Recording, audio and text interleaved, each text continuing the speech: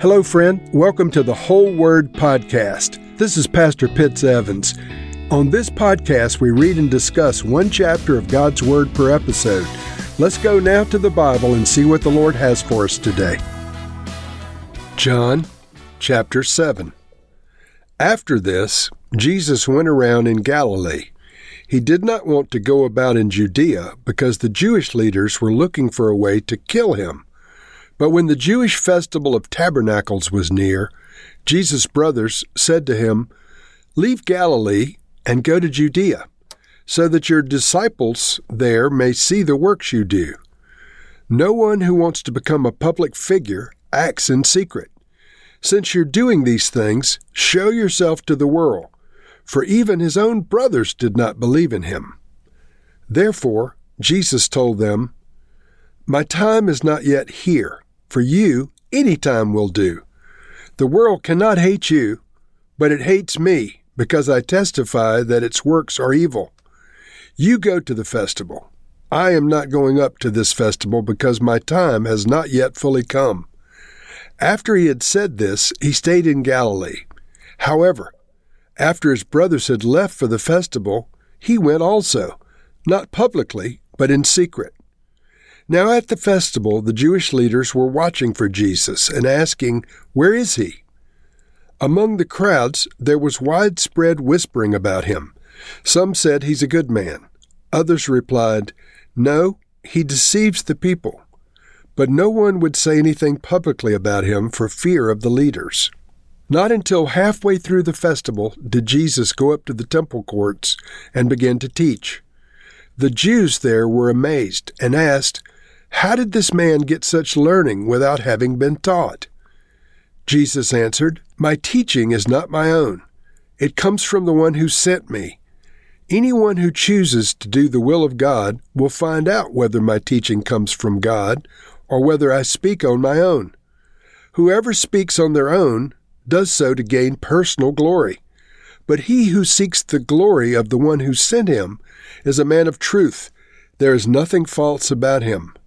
Has not Moses given you the law? Yet not one of you keeps the law. Why are you trying to kill me?" "You're demon-possessed," the crowd answered. "Who is trying to kill you?" Jesus said to them, "I did one miracle, and you're all amazed. Yet because Moses gave you circumcision, though actually it did not come from Moses, but from the patriarchs, you circumcise a boy on the Sabbath. Now if a boy can be circumcised on the Sabbath, so that the law of Moses may not be broken, why are you angry with me for healing a man's whole body on the Sabbath? Stop judging by mere appearances, but instead judge correctly." At that point, some of the people of Jerusalem began to ask, "Isn't this the man they're trying to kill? Here he is speaking publicly, and they're not saying a word to him. Have the authorities really concluded that he's the Messiah? But we know where this man is from. When the Messiah comes, no one will know where he is from." Then Jesus, still teaching in the temple courts, cried out, "Yes, you know me, and you know where I'm from. I am not here on my own authority, but he who sent me is true. You do not know him, but I know him, because I am from him, and he sent me." At this they tried to seize him, but no one laid a hand on him, because his hour had not yet come. Still, many in the crowd believed him.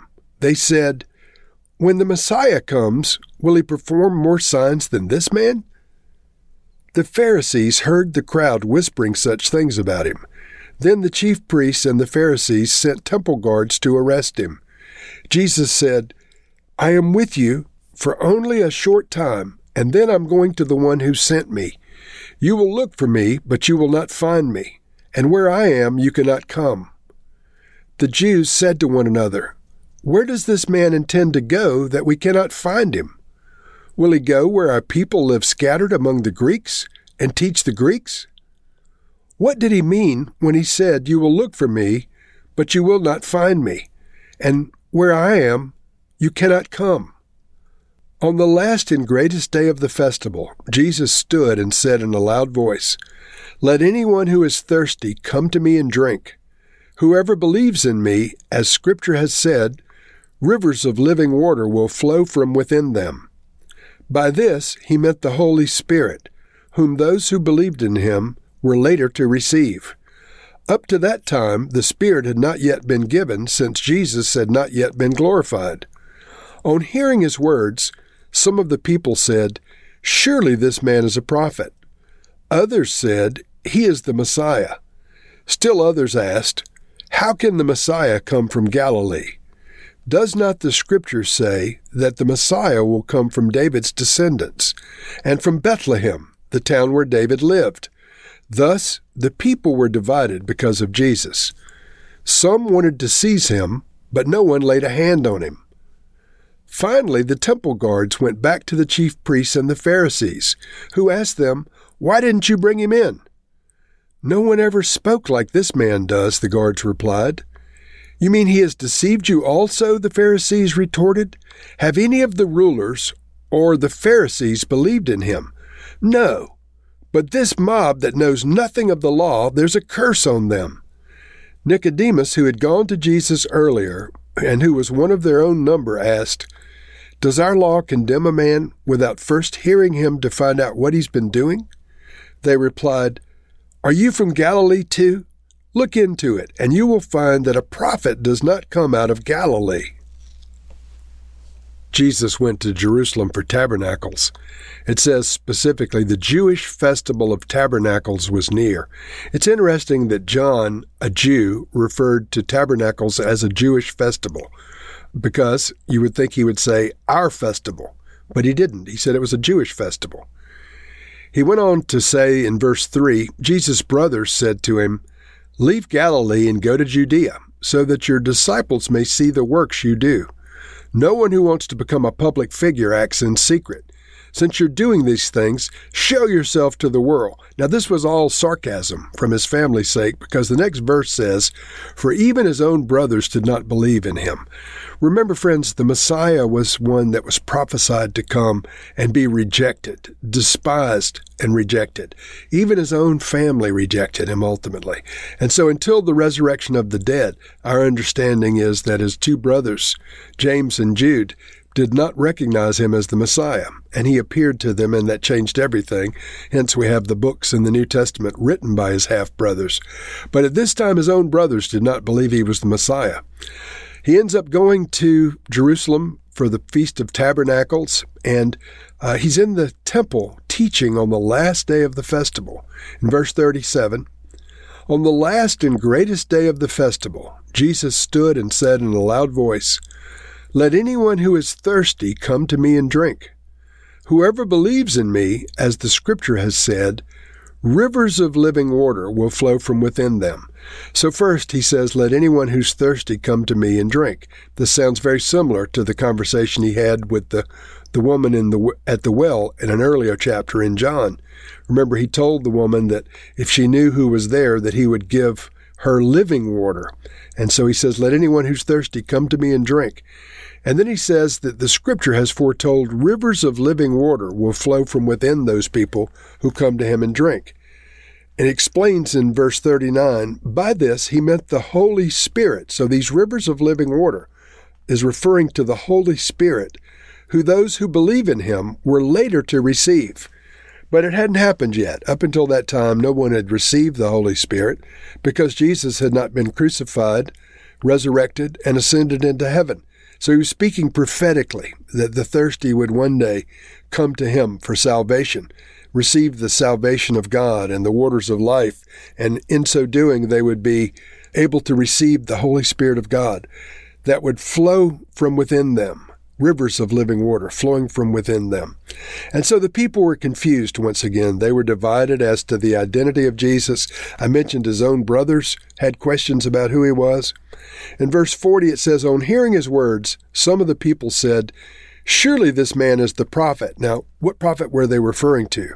Moses had said that there was a prophet coming after him that the people must listen to, that he was going to bring new revelation about God. And so they thought perhaps Jesus was this prophet that Moses had foretold. Others said he's the Messiah. Still others asked, "How can the Messiah come from Galilee? Does not the Scripture say Messiah will come from David's descendants and from Bethlehem? And so, of course, Jesus was born in Bethlehem, but he didn't feel any compulsion to tell them that he had been born in Bethlehem. He became known as Jesus of Nazareth, not Jesus of Bethlehem. And so the people were divided because of Jesus. And in some of these things, Jesus didn't go out of his way to correct them.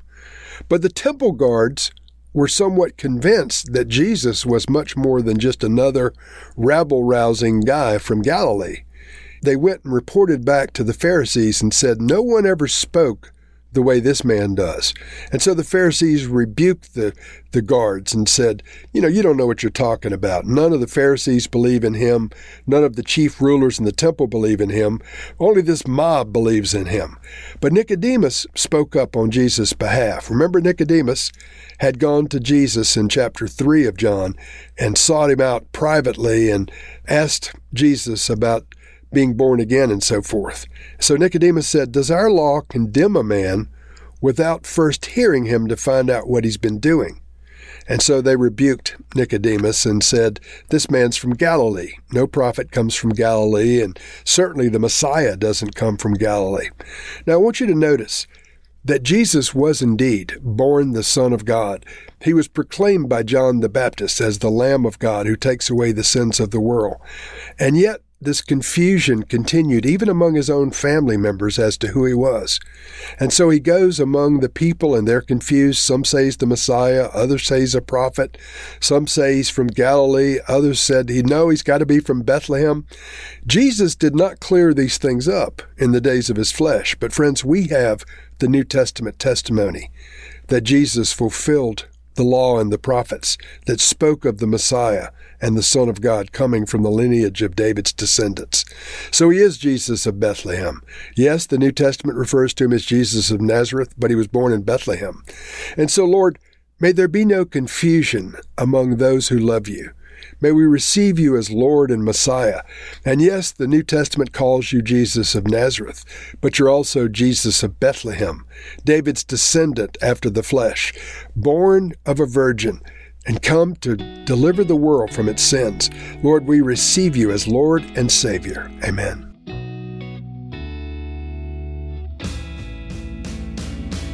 Thank you for listening to this episode of The Whole Word. It was brought to you by Whole Word Fellowship and the Northern Virginia House of Prayer. If you were encouraged, please share our podcast with your friends. We'd also appreciate it if you'd hit subscribe in your favorite podcast app and take a few moments to write a review. If you'd like more information on our church and our ministry, you can go to wholeword.net or wholewordpodcast.com for more information. Thank you again, and may the Lord Jesus bless you today and always.